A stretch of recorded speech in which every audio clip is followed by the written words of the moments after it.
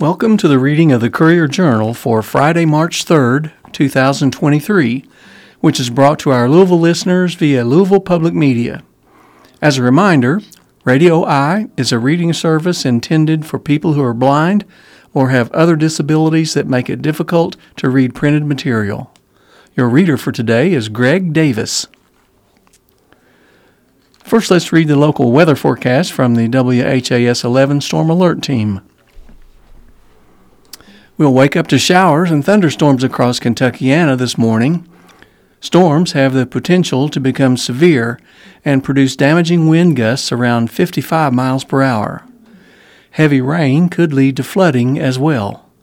An isolated tornado also cannot be ruled out.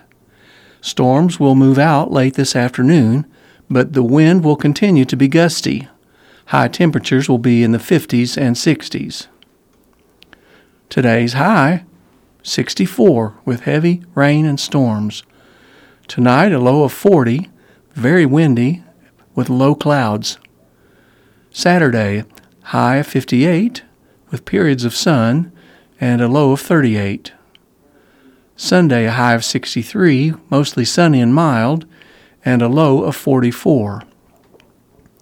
Monday, a high of 71, warm with clouds and sun, and a low of 49. Tuesday, high of 64, with light rain possible, and a low of 37.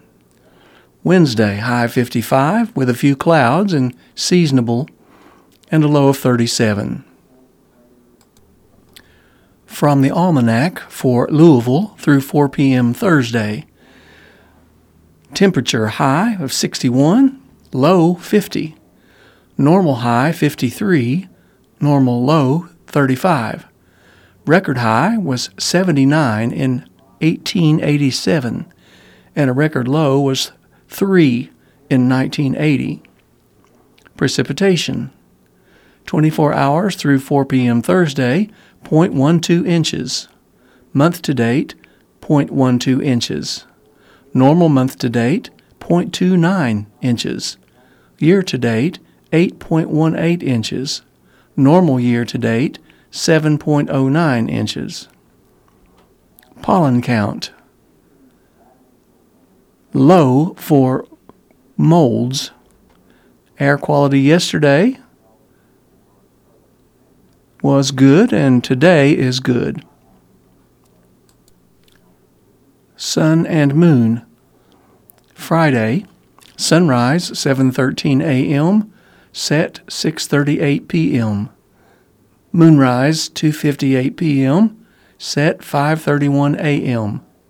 Saturday, sunrise 7:11 a.m., set 6:39 p.m. Moonrise 3:58 p.m., set 6:07 a.m. From the front page, our first article is entitled, Mayor Announces Investments to Aid Public Safety in City. Moves aim to boost culture and health of LMPD. Article by Billy Coben. Mayor Craig Greenberg announced a series of investments Thursday to improve public safety and the long-term organizational health of Louisville Metro Police, including the reinstatement of signing and retention bonuses for recruits.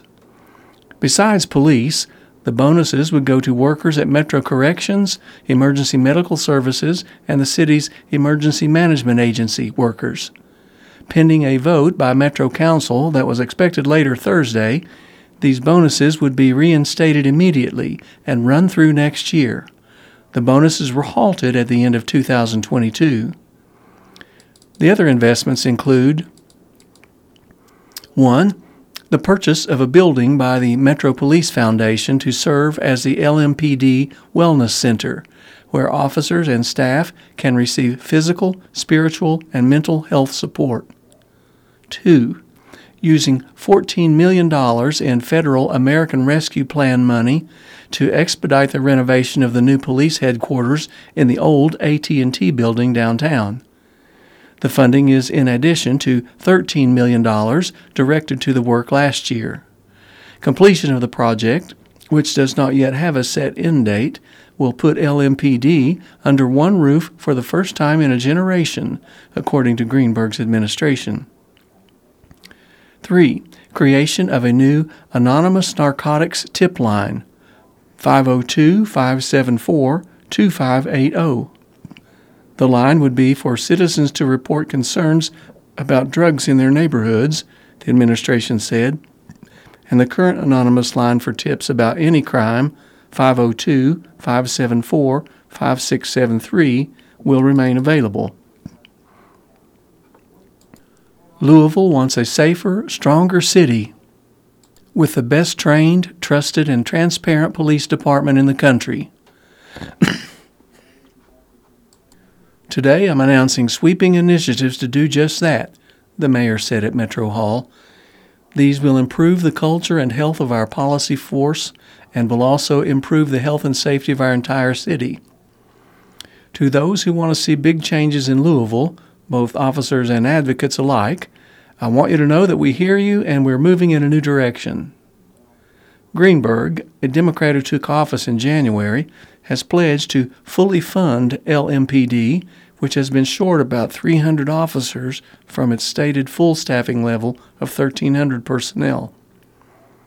Greenberg's predecessor, Mayor Greg Fisher, included $210.5 million for LMPD in the current fiscal year's budget, a boost over the department's roughly $185 million in 2022. The new investment comes as LMPD faces a pending investigation from the U.S. Department of Justice into whether the department, among other things, used unreasonable force, engaged in unconstitutional stops, searches, and seizures, and discriminated against residents based on race. The LMPD Wellness Center on President's Boulevard near Eastern Parkway will feature fitness equipment, recreation space, and locker rooms. The mayor's office said it will open by mid-year and serve as a space that encourages officers to seek mental health assistance they might not otherwise pursue. Interim Police Chief Jackie Gwen Villaroyal said the new center is a win-win for Louisville and that healthier officers can only help create healthier neighborhoods. The Metro Police Foundation bought the building from the University of Louisville for nearly $1.5 million. LMPD will lease the building for $419,000 a year through 2026 for a total of about $1.6 million.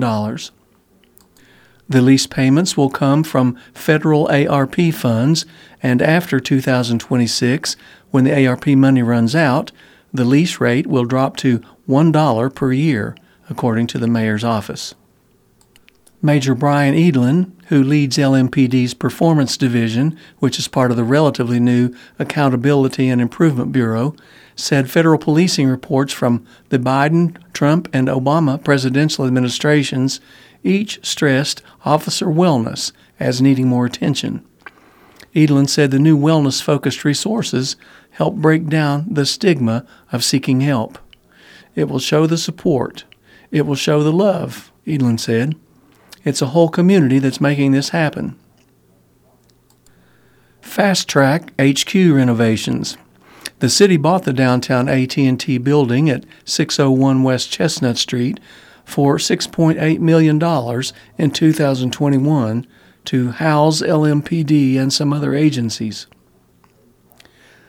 The infusion of ARP cash will help fast-track improvements such as a roof replacement, elevator renovation, HVAC upgrades, and electrical needs, Greenberg said, adding these changes can start promptly while the full scope of renovation work is still being designed. LMPD staff have been scattered between different buildings as the city renovates the new headquarters and prepares for the eventual demolition of the old headquarters by 7th and Jefferson Streets. Greenberg said having a new headquarters and centralized police department will go a long way to ensuring transparency, accountability, and improved service to our community. If the full Metro Council approves a slate of ARP-related spending tweaks, then the city will reinstate the public safety signing and retention bonuses immediately and extend the ability to use them with recruits who sign on by December 31st, 2024. Greenberg said a total of $4.75 million is available in bonuses. The revised ARP spending schedule, which also relates to initiatives focused on areas like homelessness, allows for half of the bonuses to get paid out upon completion of required training and the other half paid a year later. Reach Billy Coben at bcoben@courierjournal.com. The next article is entitled Kentucky Revamps Drag Show Measure. Article by Olivia Krauth. Polly Tix sat in the crowd of a legislative committee hearing Thursday morning, donning a long-sleeved, four-length, glittering light blue gown, teased hair, and a full face of makeup. Tix, an ironically named drag queen given the situation, called the dress very flattering and glittery. But she didn't think it was particularly sexy, nor is drag itself. The performance itself is not inherently sexual, Tix said. Kentucky legislation that would have placed severe location restrictions on where drag shows can take place has been radically overhauled, now only keeping kids out and performances out of publicly owned spaces. But the new version of Kentucky Senate Bill 115 leaves Tix and other performers open to criminal charges for performing sexually explicit shows in publicly owned spaces or anywhere a child could be. Advocates and opponents, though, are divided over what it means to be explicit. Kentucky Senate Bill 115, sponsored by Oldham County Republican Senator Lindsey Titchener, cleared its first legislative hurdle Thursday morning, passing out of the Senate Veterans, Military Affairs, and Public Protection Committee. The proposal's new version now heads to the full Senate for approval. It does not have any of its 3 required readings, so it won't be able to receive a Senate vote until at least Tuesday. The bill is one of at least 10 pieces of legislation facing the Kentucky legislature related to the LGBTQ community. Another measure that would ban gender transition services for Kentucky's trans youth, House Bill 470, was expected to be heard later on Thursday. Not all drag shows are sexually explicit, Titchener said, but, referring to a packet of photos and screenshots showing some scantily clad performers making sexually suggested moves, she said some are. Those are the performers she said she wants to keep children away from through this legislation. Under the original proposal, places like strip clubs and sex toy stores would not have been allowed to be within 1,000 feet of a variety of locations, including schools, parks, and anyone's residence. The bill lumped drag shows into the list of adult-focused venues subject to the restrictions. As the Courier-Journal reported, all 3 of Louisville's nationally recognized drag brunch spots would have been forced to end their performances under the original bill. The new version of the bill focuses solely on adult performances, which are defined as sexually explicit performances involving male or female impersonators. Individual performers cannot perform in publicly owned places or anywhere kids could be. Those who break the rules would be subject to misdemeanors for the first 2 offenses and felonies after that. Businesses that host performances in front of kids could lose their alcohol licenses or throw their business licenses into question. Events limited to those 18 and older in private venues would be free to continue. Opponents appreciated the bill's changes, but many still had concerns. An ounce of discrimination is the same as an ocean of discrimination, Bob Hellringer, a former Republican lawmaker, said while testifying against the bill. Kate Miller from the ACLU of Kentucky said the legislation is dramatically different than its original form and the new version addresses many of the group's concerns. Still, Miller said, the ACLU is concerned that the bill could undermine performers' First Amendment rights. A few opponents pointed out the potential impact on businesses. Chris Hartman, who leads the Fairness Campaign, said lawmakers should be thanking drag queens and kings for doing more for businesses than lawmakers have done themselves. Tix started performing as a way to reclaim her life from hate spewed at her for being queer, she said. I wanted a way to fight back, Tix said. I wanted a way to fight the hate and all of the stereotypes that try to tell us what we can and can't do. Drag is my way of saying, I'm going to live my life the way I want to. Reach Olivia Krauth at okrauth@courierjournal.com and on Twitter at Olivia Krauth. The next article is entitled, Half of California Freed from Drought. Article by John Anzac. Tremendous rains and snowfall since late last year have freed half of California from drought, but low groundwater levels remain a persistent problem, U.S. Drought Monitor data showed Thursday. The latest survey found that moderate or severe drought covers about 49% of the state. Nearly 17% of the state is free of drought, or a condition described as abnormally dry.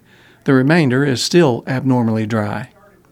Just 3 months ago, virtually all of California was in drought, including at extreme and exceptional levels. Water agencies serving millions of people, agriculture, and industry were told to expect only a fraction of requested allocations. The turnabout began with a series of atmospheric rivers that pounded the state from late December through mid-January, building a huge Sierra Nevada snowpack. After a few largely dry weeks, powerful storms returned in February. Water authorities began boosting allocations. The monitor shows 3 regions have received the most benefit from copious precipitation, including snowfall measured in feet rather than inches. The Central Sierra and foothills are now free of drought or abnormal dryness for the first time since January 2020, the monitor said. The Central Coast from Monterey Bay to Los Angeles County is also now drought-free, along with 2 counties on the far north coast. The rain has improved California's soil moisture and stream flow levels, while the snow has increased mountain snowpack to much above normal levels, the monitor said. Most California reservoirs have refilled with water levels near or above average, but groundwater levels remain low and may take months to recover. The water content of the Sierra snowpack, which provides about a third of California's water, is more than 160% of the historical average on April 1st, when it is normally at its peak, according to the State Department of Water Resources.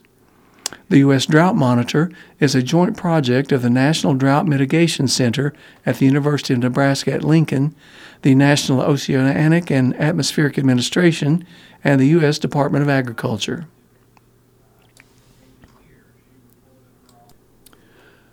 The next article is called Wearable Whiskey, article by Kirby Adams. Walk into a rick house where bourbon barrels are aged, or simply place your nose into a glass and take a whiff. That unmistakable scent of bourbon is what inspired Jackie Zykan, a professional bourbon blender and master taster for some of Kentucky's most notable brands, to create a line of wearable perfume scents based on the aromatic profile bourbon whiskey derives from the barrel.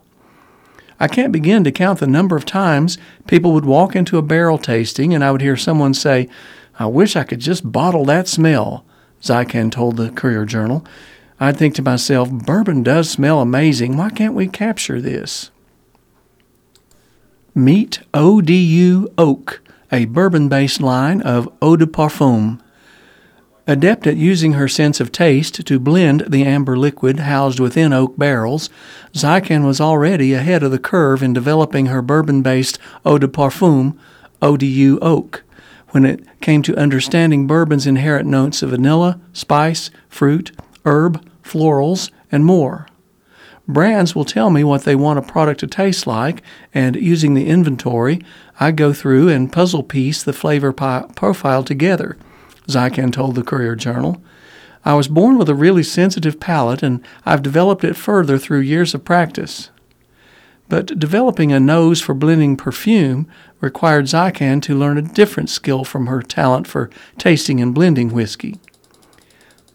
There's a much different technique that goes into building aromatics, she said.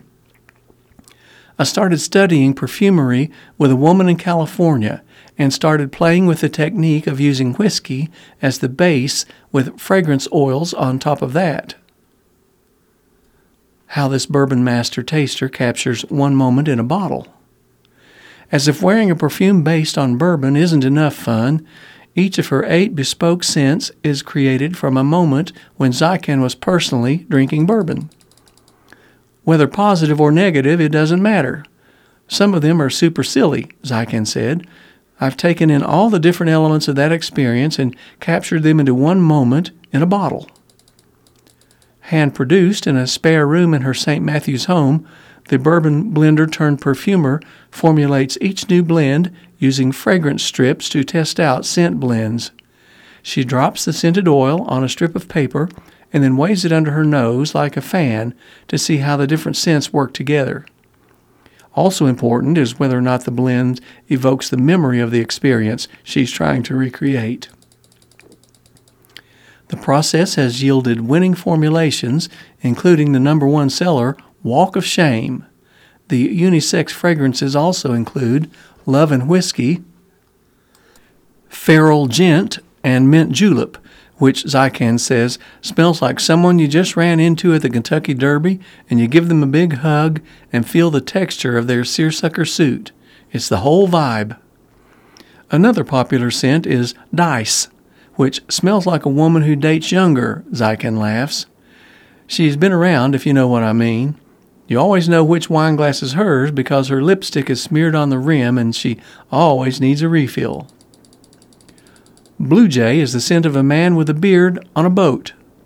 Hiker Trash embodies the aroma of the comfortable confidence of being pretty without makeup. Sun, Moon, Venus is the fragrance of the moment you truly realize your goals and your desires and have full permission to change whenever your heart says so. I'll start with an idea of whatever I want to capture, like I was on a hike and I ate an oatmeal cookie and there was a scent of a certain flower on the trail, Zykan said. I add the whiskey with the flavor profile that complements the fragrance combination, and then it will need to sit from a couple of weeks to a couple of months as it all blends together. Where can you buy ODU Oak?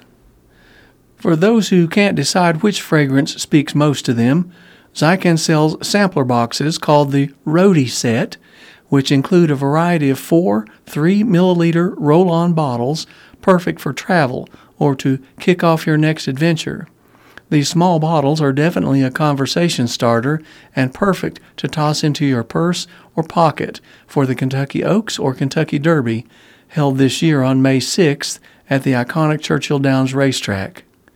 The ODU Oak full-size atomizer, 30 milliliters, or roll-on, 15 milliliters, are $40 and can be found online at oduoak.com or locally at Dot Fox at 1567 Bardstown Road, Revelry Boutique and Gallery, 742 East Market Street, Kentucky Peerless Distilling Company at 120 North 10th Street, at Forage, 1201 Goss Avenue, Fraser History Museum at 829 West Market Street, Never Say Die Bar at 3900 Shelbyville Road, and at Kentucky Derby Museum, 704 Central Avenue.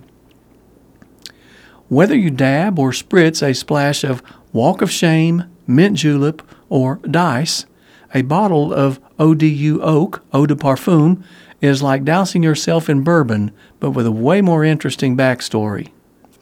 Creating a fragrance is very much like whiskey because they're both a game of patience, Zykan said. Everyone has to hang out in the bottle or barrel for a period of time to get to know each other and when it's done, I send it on its way. Reach features reporter Kirby Adams at kadams@courierjournal.com. The next article is entitled, Born After 9/11, Homeland Security Marks 20 Years. Article by Rebecca Santana.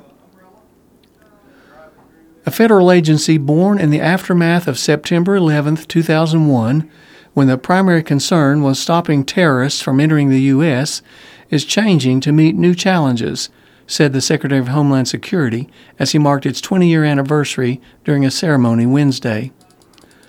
Alejandro Mayorkas highlighted emerging threats such as cybersecurity attacks and lone offenders radicalized online, but the Department of Homeland Security is perhaps most in the spotlight for its role in the country's immigration debate.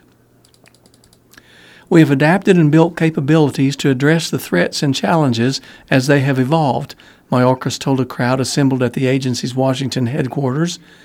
We were created 20 years ago in the largest restructuring of the federal government since World War II.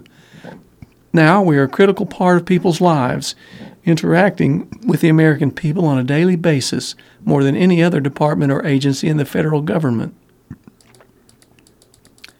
Hundreds of people from across the department, the third largest in the federal government with 260,000 employees, gathered to mark the occasion, among them the heads of some of the various agencies that make up DHS, including the Transportation Security Administration, the Cybersecurity and Infrastructure Security Agency, and the Secret Service.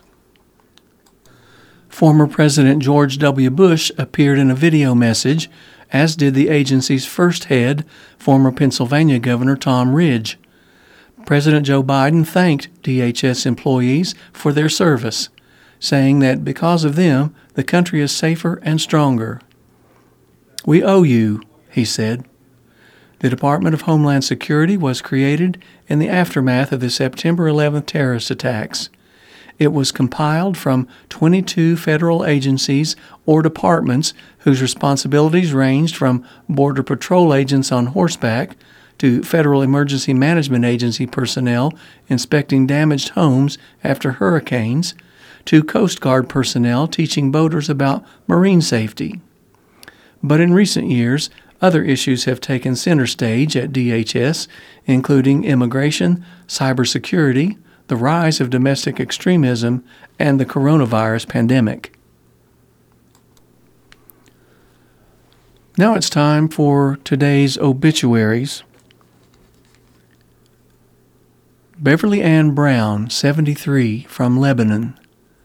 Opal Lee Brown, 92, from Danville. Deborah E. Bird, 69, from Louisville. Ronald David Carroll, 80, from Louisville. Martha Frances Greenwood Cassidy, no age nor town shown. Charles Coulter, 78, from Bardstown. Ronald Wade Dillander, 76, from Louisville, Kentucky.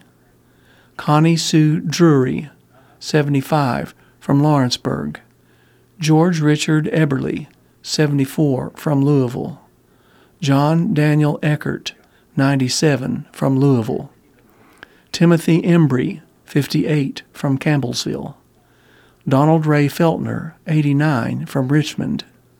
Kenneth Lee Franklin, 86, from Louisville.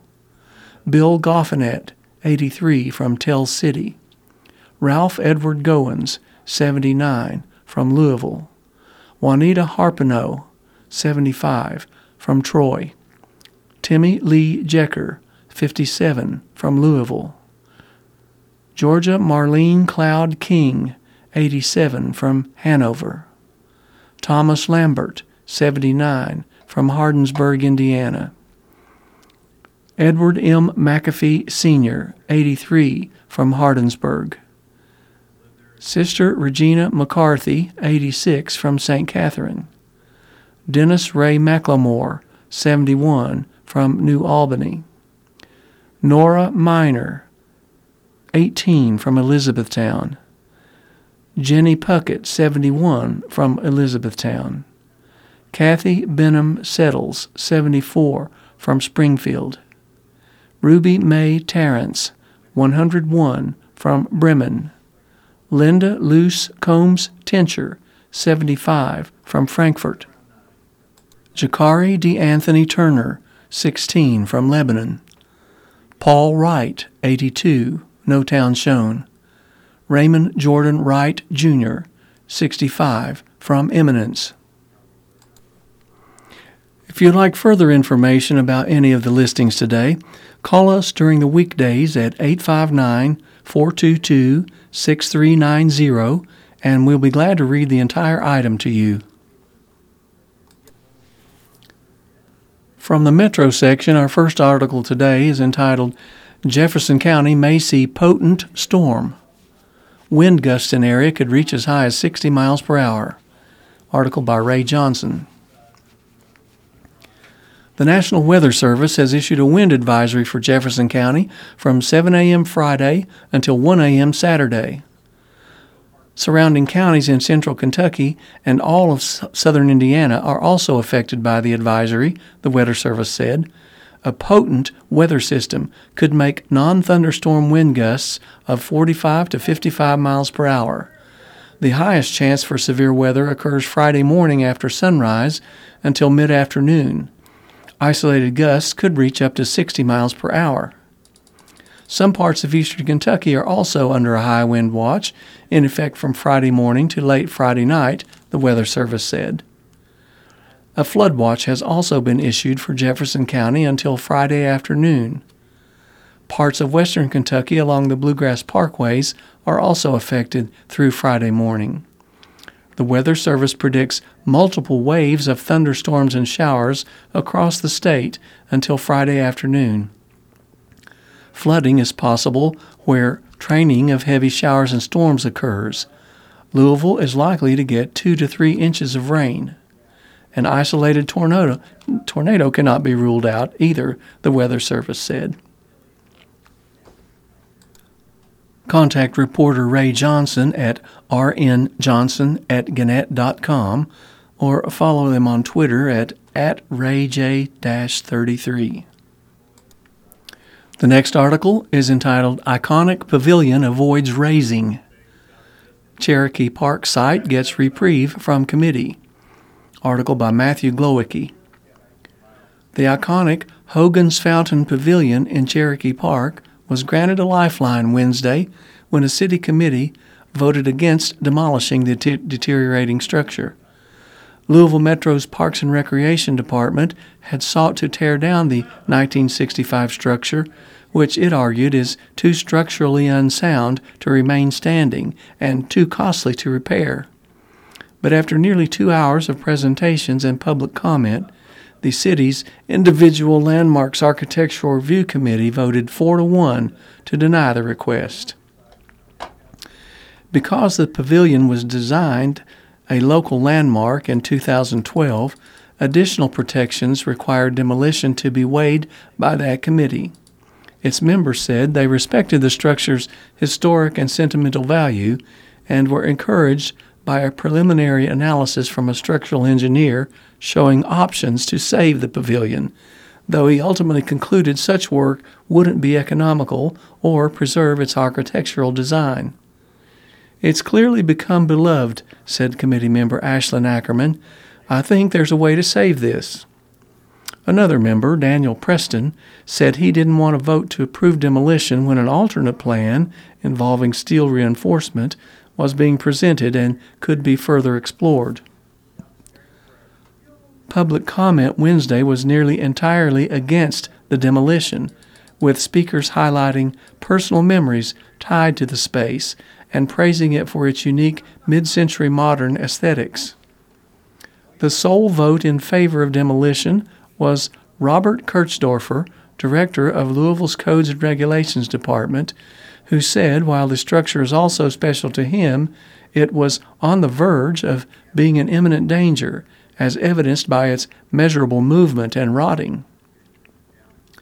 Kirchdorfer told the Courier-Journal the fencing around the structure, installed in May to keep the public a safe distance away, is one reason why his department hasn't deemed it an imminent threat. But that determination could be made any time, depending on the state of the structure, and a subsequent emergency demolition order would trump the committee's vote. Jason Canuel, Assistant Director of Metro Parks and Recreation, said no decision has been made about whether to appeal. That call would be made by Parks Department leadership in consultation with the mayor's office, he said. The Parks Department can appeal in one of two ways. It can submit a procedural appeal to the Landmarks Commission, which would review the lower court's finding for error, or pursue an economic hardship exemption, through which the city would need to show that not allowing the demolition would deny the city any reasonable beneficial use or any reasonable return on the property. The 62-foot pavilion poses an imminent threat to public safety, he said. The pavilion closed to the public in May after a report from a citizen and subsequent inspection led to discovery of rotting on the 8 wooden arches that make up the cone-shaped structure. Wood rot has been a problem before. The structure underwent a series of repairs in 1979, 1983, and 1989 to wrap the wooden beams in steel support sheaths. Over the past 9 months, structural engineers found severe deterioration throughout the beams, with wood so rotted that it was soft to the touch and in some spots non-existent. One side has also shifted inches downward, while the opposite side has moved upward in response. A 3-inch movement seen in May is now around 5 inches, said Jason Burkett, a structural engineer with consulting firm Tetra Tech. One thing that's apparent to us is the structure's moving, he said. It is not sitting static. Canuel closed his presentation Wednesday by opining the pavilion poses an imminent threat to public safety. Repeating figures he gave in November at a Metro Council Parks and Sustainability Committee meeting, Canuel said report costs range from $900,000 to $1.3 million, while demolition would cost $56,000. In an interview, Canuel noted the budget ordinance approved in December allocated $100,000 for shoring or demolition of the structure, down from $1 million in budget surplus funds originally proposed for repairs. Why is there a teepee in Cherokee Park? Sitting atop Bonnycastle Hill in Cherokee Park, the pavilion is named for the nearby Hogan's Fountain, though its shape has inspired other names, including teepee and witch's hat. The structure was commissioned in 1964 and built the following year at the beloved public park, designed by acclaimed landscape architect Federal Law Olmsted in the late 1800s. The pavilion's designer wanted to honor the park's namesake by using natural materials and modeling the structure after a teepee, a conical dwelling used by Native Americans of the Great Plains. The Cherokee Nation, however, notes on its website that Cherokees aren't believed to have lived in teepees. Rather, they transitioned from cave dwelling to wattle and daub houses through the 1700s and 1800s, and by 1800s were living in log cabins.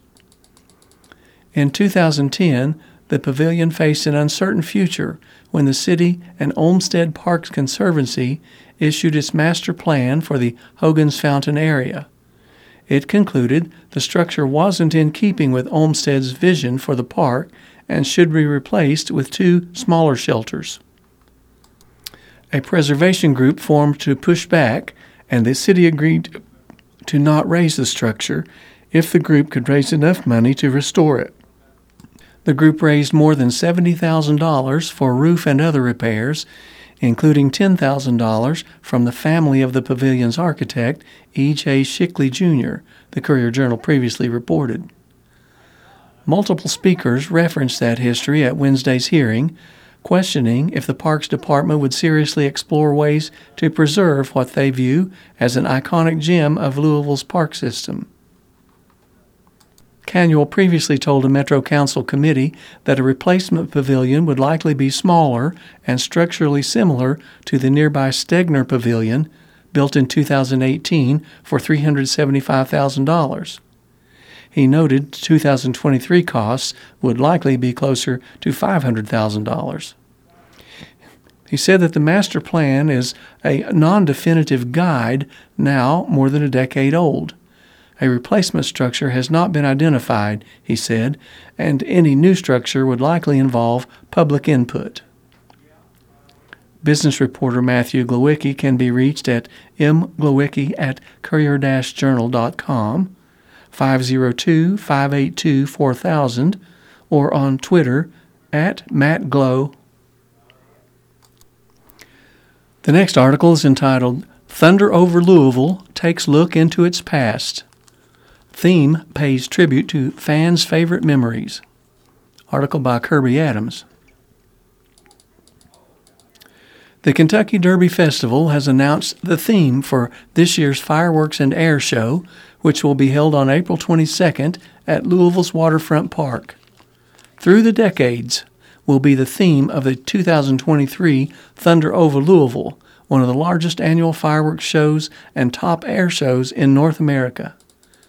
We've all become a little more nostalgic over the last few years because of those special events we have missed, and now we have an even greater appreciation for those traditions, Matt Gibson, Kentucky Derby Festival President and CEO, said.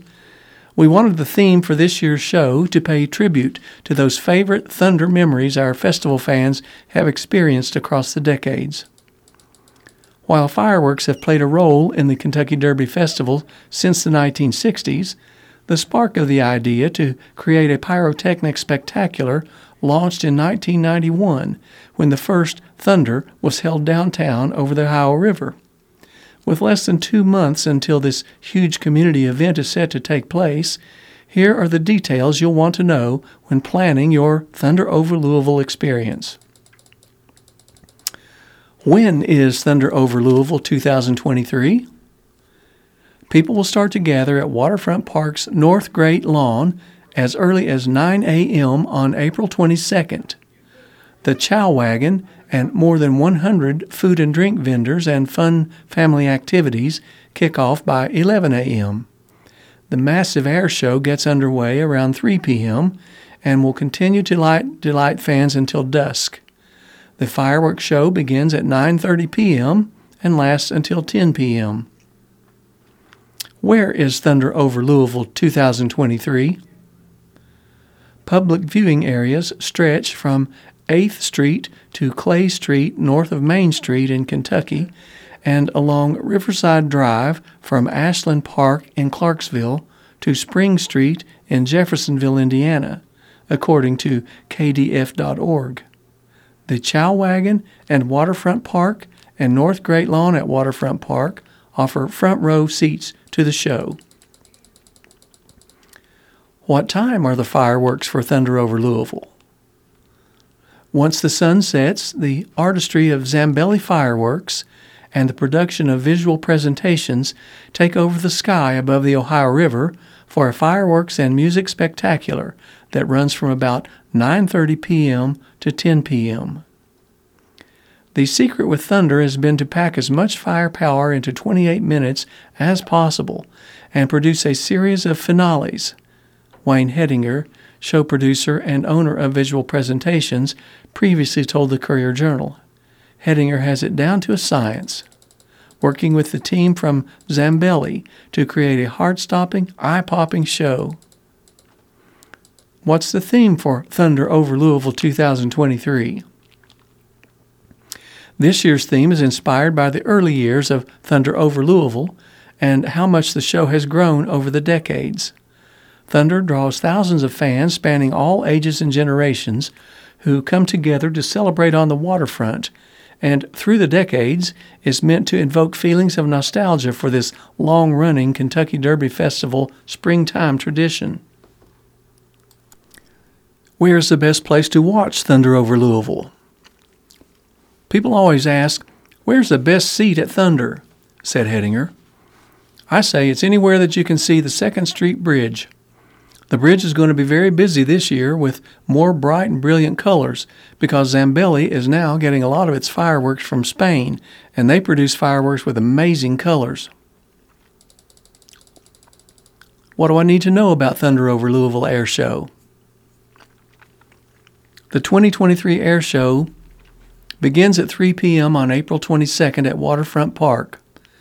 The festival is planning another packed air show lineup this year, featuring both military and civilian aircraft. Highlights include the Air Force F-35 demo and Heritage Flight, Navy F-35 demo and Growler demo with Legacy Flight, U.S. Army Golden Knights, Matt Youngkin's Magic by Moonlight performance, as well as numerous warbirds taking to the skies, including the P-51 Mustang, the F-86 Sabre, the F-4U Corsair, and the F-8F Bearcat. More details about the 2023 Thunder Air Show will be released closer to the event date. Will there be a drone show at Thunder Over Louisville? You bet there will be a drone show. The third annual drone show, powered by LG&E, is another highlight of the 2023 show and will light up the nighttime sky with a variety of unique designs just before the fireworks begin. Is there a new location for the Meyer Family Fun Zone? This year, the Meyer Family Fun Zone returns to a new location at the Big Four Bridge at 1101 River Road and offers a prime viewing space filled with family activities. How do I get to Thunder Over Louisville? As part of its partnership to make the Kentucky Derby Festival accessible to the entire community, Humana will once again be sponsoring free rides to Thunder Over Louisville in partnership with TARC. More information on the free fair day will be released in the coming weeks.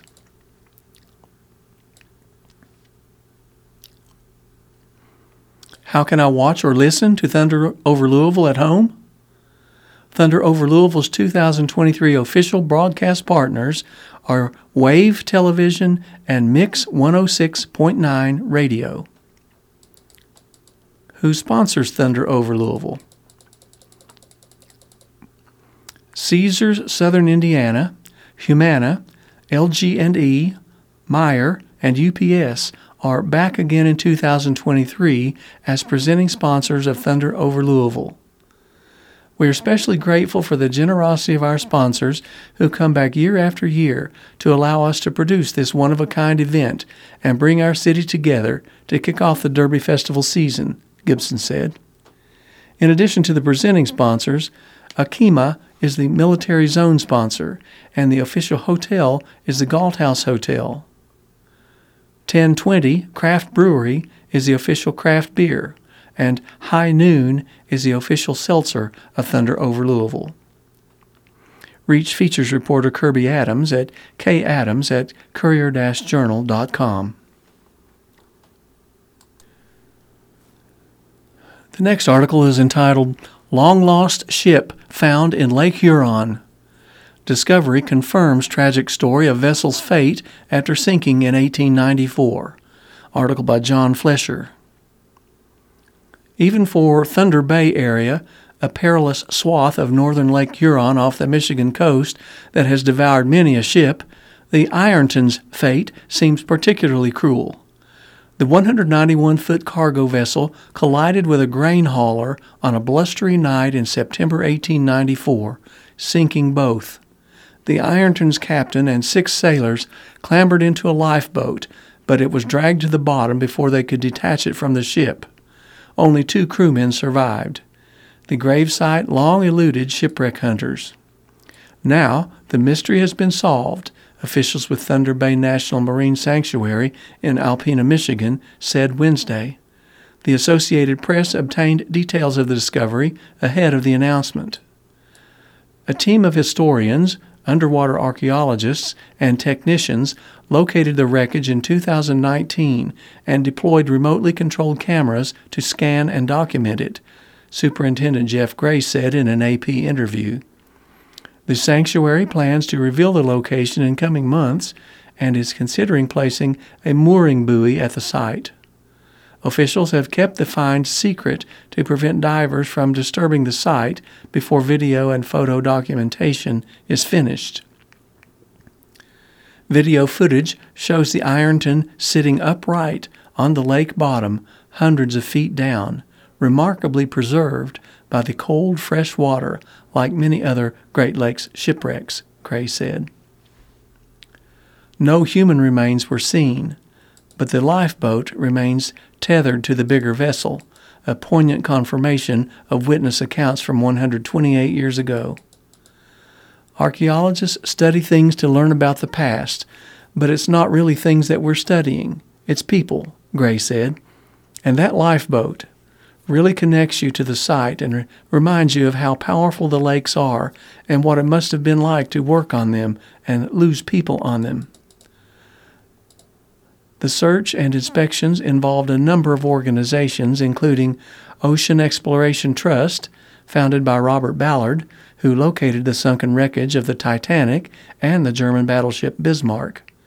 We hope this discovery helps contribute to an element of closure to the extended families of those lost on the Ironton and the communities impacted by its loss, Ballard said. The Ironton is yet another piece of the puzzle of Alpena's fascinating place in America's history of trade, while the Thunder Bay Sanctuary continues to reveal lost chapters of maritime history. Nearly 200 shipwrecks are believed to rest within or nearby the boundaries of the sanctuary, which includes the Great Lakes Maritime Heritage Center in Alpena and some 4,300 square miles of northwest Lake Huron. Several factors made the area a shipwreck alley for more than 2 centuries until modern navigation and weather forecasting reduced the danger, said Stephanie Gandula, the sanctuary's resource protection coordinator. The late 1800s was a busy period for Great Lakes commerce. Thousands of schooners or sailing ships and hundreds of steamers hauled cargo and passengers between bustling port cities such as Chicago, Detroit, and Cleveland. The weather was notoriously unstable. Dense fog, sudden storms, islands and submerged reefs lurked. On the fateful night, the Ironton and another schooner barge, the Moonlight, were being towed northward from the Lake Erie town of Ashtabula, Ohio, by a steam-powered ship, a common practice then, much as a train engine pulls freight cars on a railroad. They were bound for Marquette, a port city on Lake Superior. The steamer broke down in heavy Lake Huron seas around 12:30 a.m. the morning of September 26. The Ironton and the Moonlight disconnected their tow lines and drifted apart, with the Ironton crew setting sails and firing up its engine. It veered off course and ran into the Ohio, a freighter loaded with 1,000 tons of flour, about 10 miles off Presque Isle, Michigan. The Ohio soon foundered, its crew of 16 rescued by the Moonlight. The Ironton stayed afloat more than an hour before going down. The next article is entitled, Biden Plans to Bolster Cybersecurity, article by Eric Tucker. The U.S. government plans to expand minimum cybersecurity requirements for critical sectors and to be faster and more aggressive in preventing cyber attacks before they can occur, including by using military, law enforcement, and diplomatic tools, according to a Biden administration strategy document released Thursday. The Democratic administration also intends to work with Congress on legislation that would impose legal liability on software makers whose products fail to meet basic cybersecurity safeguards, officials said. The strategy largely codifies work that has already been underway during the last 2 years over a spate of high-profile ransomware attacks on critical infrastructure. An attack on a major fuel pipeline that caused panic at the pump and resulted in an East Coast fuel shortage, as well as other attacks, focused fresh attention on cybersecurity. But officials hope the new strategy lays the groundwork for countering an increasingly challenging cyber environment. This strategy will position the United States and its allies and partners to build that digital ecosystem together, making it more easily and inherently defensible, resilient, and aligned with our values, the document states. President Joe Biden's administration has already taken steps to impose cybersecurity regulations on certain critical industry sectors, such as electric utilities and nuclear facilities, and the strategy calls for minimum requirements to be expanded to other vital sectors. Ann Neuberger, the administration's Deputy National Security Advisor for Cyber and Emerging Technology, said on a conference call with reporters that it was critical that the American people have confidence in the availability and resiliency of our critical infrastructure and the essential services it provides. The administration also wants to shift legal liability onto software makers that fail to take basic precautions to produce secure technology, saying companies should be held accountable rather than end users. In a statement accompanying the document, Biden says his administration is taking on the systemic challenge that too much of the responsibility for cybersecurity has fallen on individual users and small organizations. By working in partnership with industry, civil society, and state, local, tribal, and territorial governments, we will rebalance the responsibility for cybersecurity to be more effective and equitable, Biden says. The strategy document calls for more aggressive efforts to thwart cyber attacks before they can occur by drawing on a range of military, law enforcement, and diplomatic tools, as well as help from a private sector that has growing visibility into the adversary sector. Such offensive operations, the document says, need to take place with greater speed, scale, and frequency. Our goal is to make malicious actors incapable of mounting sustained cyber-enabled campaigns that would threaten the national security or public safety of the United States, the strategy document says.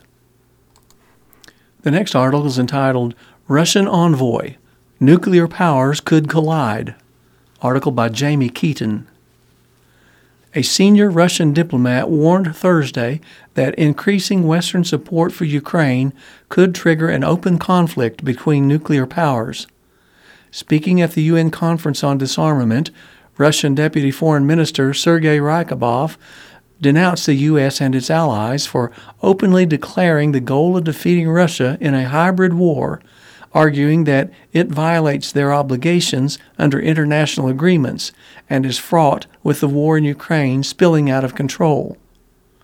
Ryabkov warned that the U.S. and NATO policy of fueling the conflict in Ukraine and their increasing involvement in the military confrontation is fraught with a direct military clash of nuclear powers with catastrophic consequences.